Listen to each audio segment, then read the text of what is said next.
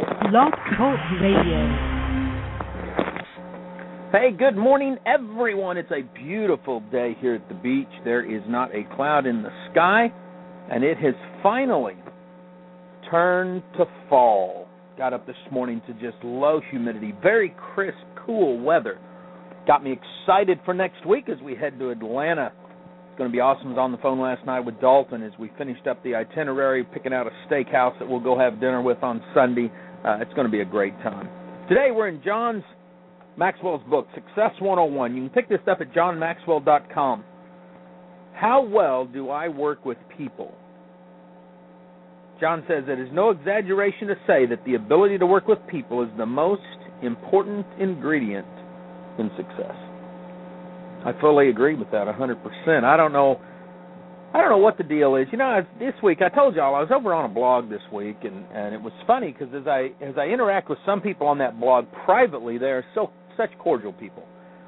And then some of them publicly, it's no wonder that they don't make it in direct selling because they really aren't people persons or person people, however you want to say it. And it's like, man, and as I was reading this chapter, I could pinpoint who they were based on what they wrote publicly. John says, what kind of a price would you put on good people skills? Ask a successful CEO and he'll say, it is the key to success. Interview entrepreneurs and they will say it's the key to success. Talk to salespeople and they'll tell you it's the key to success. Any person you sit down with, teacher or otherwise, will tell you if you want to win, you have to win with people. Most of the time, though, for whatever reason, we act like we have two ears at the or two tongues at the side of our head and one ear in the middle. And we talk, and we never listen to what people are saying. I think that's the key. If we'd realize God gave us one mouth and two ears, and there was a reason for that, it might be better. See, if you're going to work with people, then you have to get rid of the I syndrome. John writes, I believe the intensity of which we lift or lower others can determine that there are really four kinds of people when it comes to relationships. It was interesting today, as I've told you guys, I'm working through some personal growth issues. I want to be the best husband and father I can be. I had to fill out a historical questionnaire about my past to myself, not to anybody else. And I started looking at areas where I probably fit into one of these four categories at any given time in my life. As I analyzed that, I realized that we all will fit into one of those categories somewhere along the line. The first type of person, some people add something to life, and we enjoy them. We all have people in our lives that make us feel good, make us feel enjoyable. They've helped us a little bit. Matter of fact, D.L. Moody said, do all the good you can to all the people you can in all the ways you can as long as ever that you can. And I believe, like John does, that most people really do want to do good. John writes, people who add values to others always do so intentionally. That means they go out of their way to make other people happy. John says, the reason I say it's intentional is because adding value to others requires that a person gives of himself, and that is rarely done by accident. And he's right. If you're an adder to other people, you do it purposely. Just like if you're a detractor from other people, you would probably do it purposely. The author, Frank Tiger, says, friendship consists of a willing ear, an understanding heart, and a helpful hand. And isn't that what most of the time we're trying to give to a friend?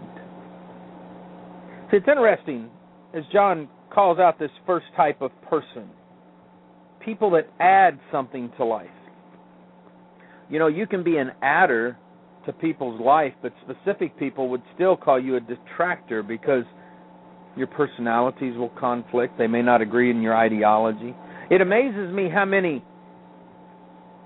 people look at politics and they see a guy that calls himself a Republican and a guy that calls himself a Democrat, and they don't realize that a lot of times they're friends. They just have different ideologies. Because, see, the average person can't think above and beyond themselves to realize just because two people don't agree on an ideology means that they have to be sworn enemies. It's an interesting concept to think of. The second type of person is some people subtract something from life, so we tolerate them. A friend should bear his friend's infirmities, Julius Caesar said in the William Shakespeare play.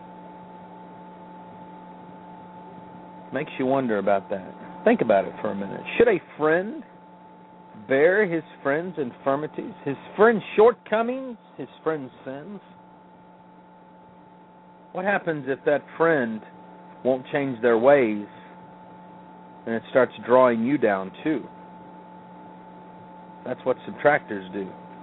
See, they do not bear our burdens, and they make heavier the ones we already have. See, instead of adding value to your life, subtractors take. They come and they're the dull, negative, disillusioned crybabies. They don't want life to be better because if it was, it would mean that everything they believed was a lie.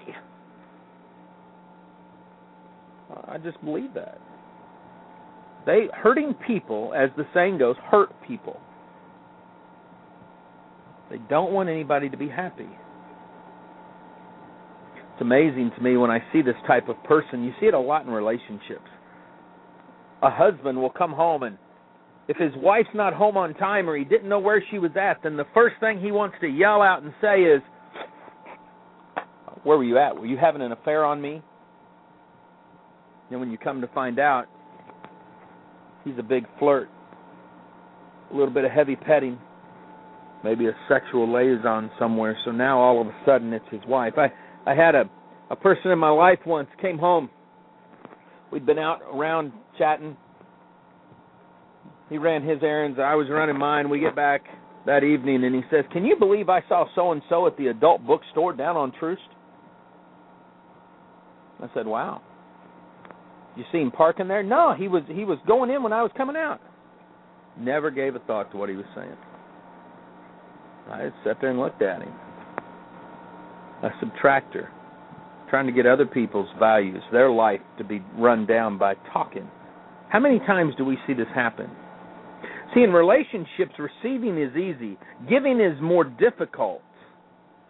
It's similar to the difference between building something and tearing it down.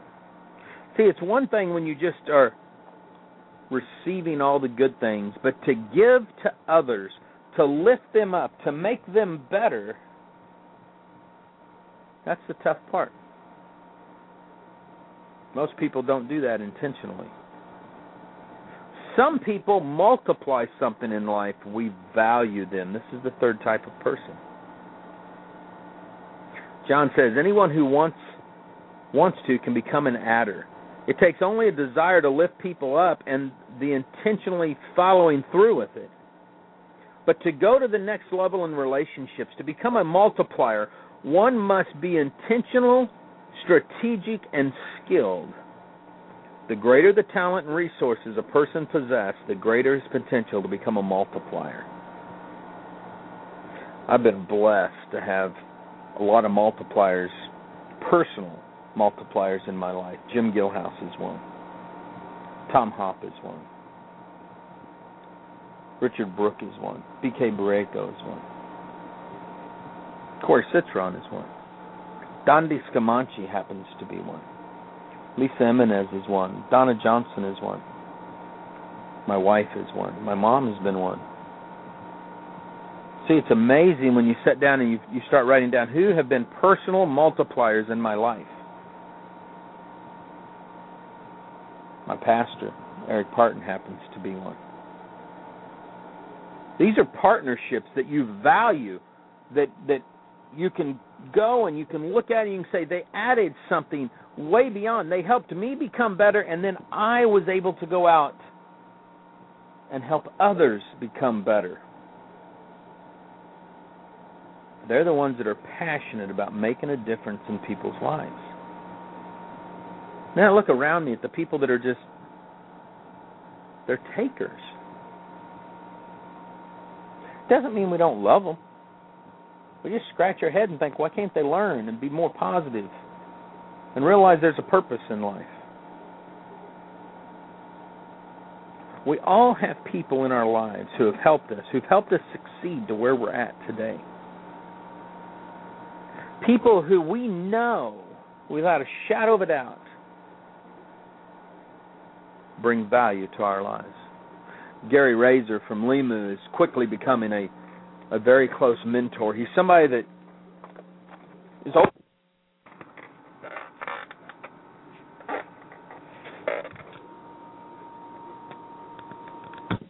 The dead spot there. Old enough to be my brother. I dropped my phone. He's wise enough to be my father. And every time we get on the phone, he goes into what we call the Razor rant. And it's wonderful, man. I take down so many notes about what he has to say. He's one of these individuals that doesn't just add value to somebody's life. This is his lifeblood. This is what he does.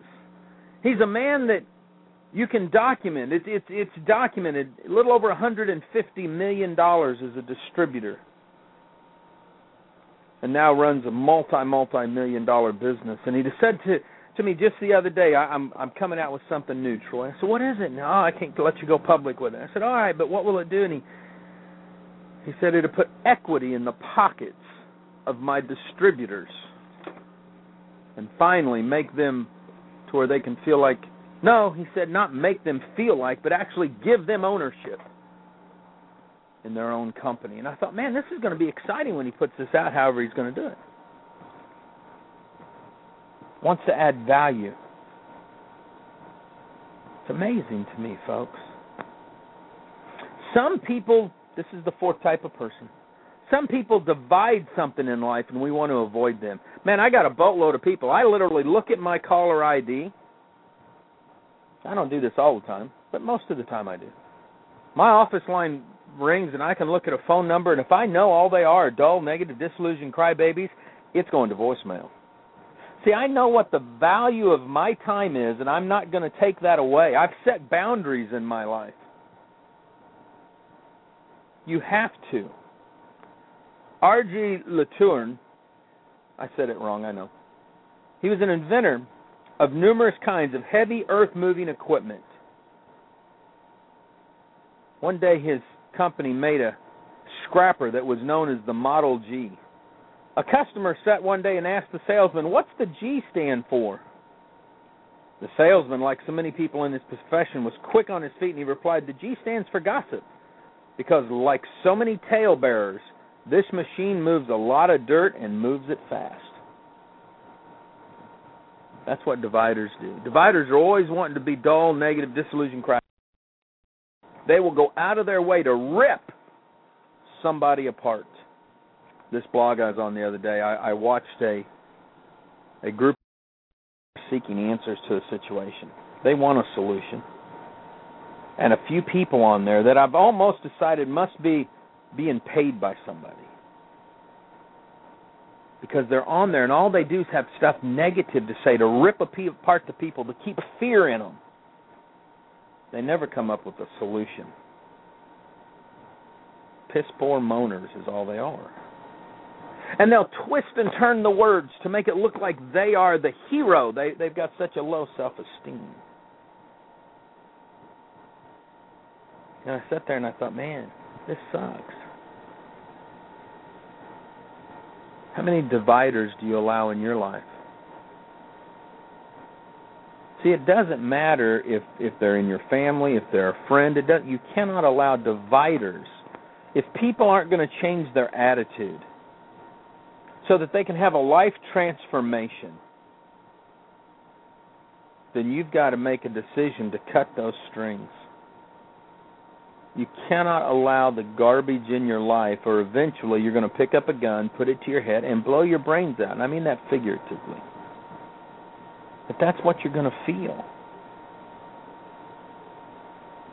The reason that you are not being as successful as you want to be today is because you're allowing the wrong type of people into your life. You've got to get past that. See, I believe deep down inside, everybody has the ability to be a lifter. They have the ability to add value to other people's lives. But for whatever reason, they allow the circumstances and their life experiences to get in the way. I'll use an example of something. I don't know if this is relevant or not. I was really young one time. I was sitting at the kitchen table. I heard a dog bark. We didn't have air conditioning at the time. I look out the front window, and there's a dog caught in a fence. Drop my fork. I run across the street. I'm going to help this dog. I have no fear. I pick up the dog. I grab its hind leg. The hind leg stuck in the fence. I hit it wrong. It hurts. The dog bites my face, right on my cheek, right underneath my jawbone. Fangs go in deep, blood everywhere. I was too young to cuss, but I'm sure I would have if I could have. I drop the dog. His foot comes free, and off he runs. Maybe I think my dad cut his foot out, but off he ran. And then I got the doctor. You know what the doctor says? Well, we're going to have to see if you have rabies. Where's the dog? Nobody knows where the freaking dog is. So now I'm going to have to get shots in my gut if we can't find the dog. Long story short, we found the dog. Fast forward to I'm an adult, and now my kids are in the yard. And my middle boy's running towards the house, screaming bloody murder. I'm running out of the house, and a pit bull's after him. He's got bite marks all over him. Now, we're talking about adding value to people's lives or subtracting value from people's lives. I got bit by a dog. Most people that go through a situation like that, the fear of being bit again will bother them. I just am too stupid, I guess, sometimes to have any fear. My child runs past me, and I take on the pit bull. Dog jumps, going through the throat. So I do the same thing, and I grab him around the throat and carry the stupid little beast back up into his cage. Two things happened that day. My son realized there wasn't a whole lot that I'm afraid of. He also realized if he ever has to face a dangerous situation, his dad would face it with him. You have to add value to people's lives. In that case, I did. There's other times when I am sure that I've been a divider or a detractor in people's lives. I'm anything but a saint. I've learned over the years, though, the pain of rejection, the pain of looking back and saying, I wish I could change this experience in life and not being able to. So here's what you do. If you want to become a lifter, there's a few things you can do. Number one, you commit yourselves to daily encouragement. My mom is great at this. She writes all kinds of quotes and poems and prose and all that stuff. I get things in the mail I didn't even expect, and it's something from my mom, and it always seems to come right at the most inopportune time. You have to be a daily encourager. The second thing, lifters know the little difference that separates hurting and helping. See, the little bitty things that can make a difference. Instead of critical words, you use positive words. You've heard me talk about this. Why the average person says, I'm going to go spend time with my kids instead of investing time with my kids. I'm going to go spend time with my wife. I wonder how many husbands would love it if they say, yeah, I've got to go spend time with my husband, making love to him. Instead of investing in that long-term relationship. Lifters initiate the positive in a negative environment. John taught me a long time ago, and you guys hear me, I drill this, the 101% rule. Find that 1% you can agree on, give it 100% of your effort. very simple. It's funny to me, again, I was on this blog and they were talking about all the MLM 101 is to treat everybody that doesn't agree like you are as negative. And then I read their negative garbage and I think, well, that worked. But see, most of them don't understand that there's a difference between being a dull, negative, disillusioned crybaby and a critical thinker. Critical thinking is actually a philosophy. And if done correctly, will come to a final deduction in any type of equation. Not bad for a 12th grade education and a Marine Corps diploma. You learn about critical thinking. See, lifters understand that there are going to be negative environments. I guarantee you, for a fun-loving family next weekend, we love each other at Catalyst. By Friday night, we will be nipping at each other's heels. Tired, stressed. What takes us 3 days to put together, we have to have down in 5 hours. But what will happen is when it's all said and done and the trucks are loaded, Brad will turn around and look at us and say, let's go get dinner. 9:30, 10 o'clock at night, a bunch of Generation X, Y, and baby boomers go hang out, smile at each other and say we did it, look at each other and say, can you believe it's been 11 years?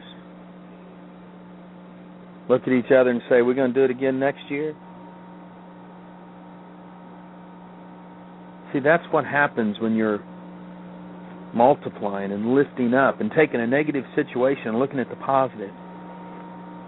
In 1736, Benjamin Franklin was being considered for a position as clerk of the General Assembly. Only one person stood in the way of his nomination, a powerful man who did not like Ben Franklin. Franklin wrote, having heard that he had in his library a certain very scarce book, I wrote a note to him, expressing my desire to pursue that book and requesting that he would do me a favor by lending it to me. The man was so flattered and delighted by the request, he loaned Franklin the book, and the two became lifelong friends. A man that was diabolically opposed to him becoming the clerk became his lifelong friend. How many times do you go out of your way to make an enemy a friend?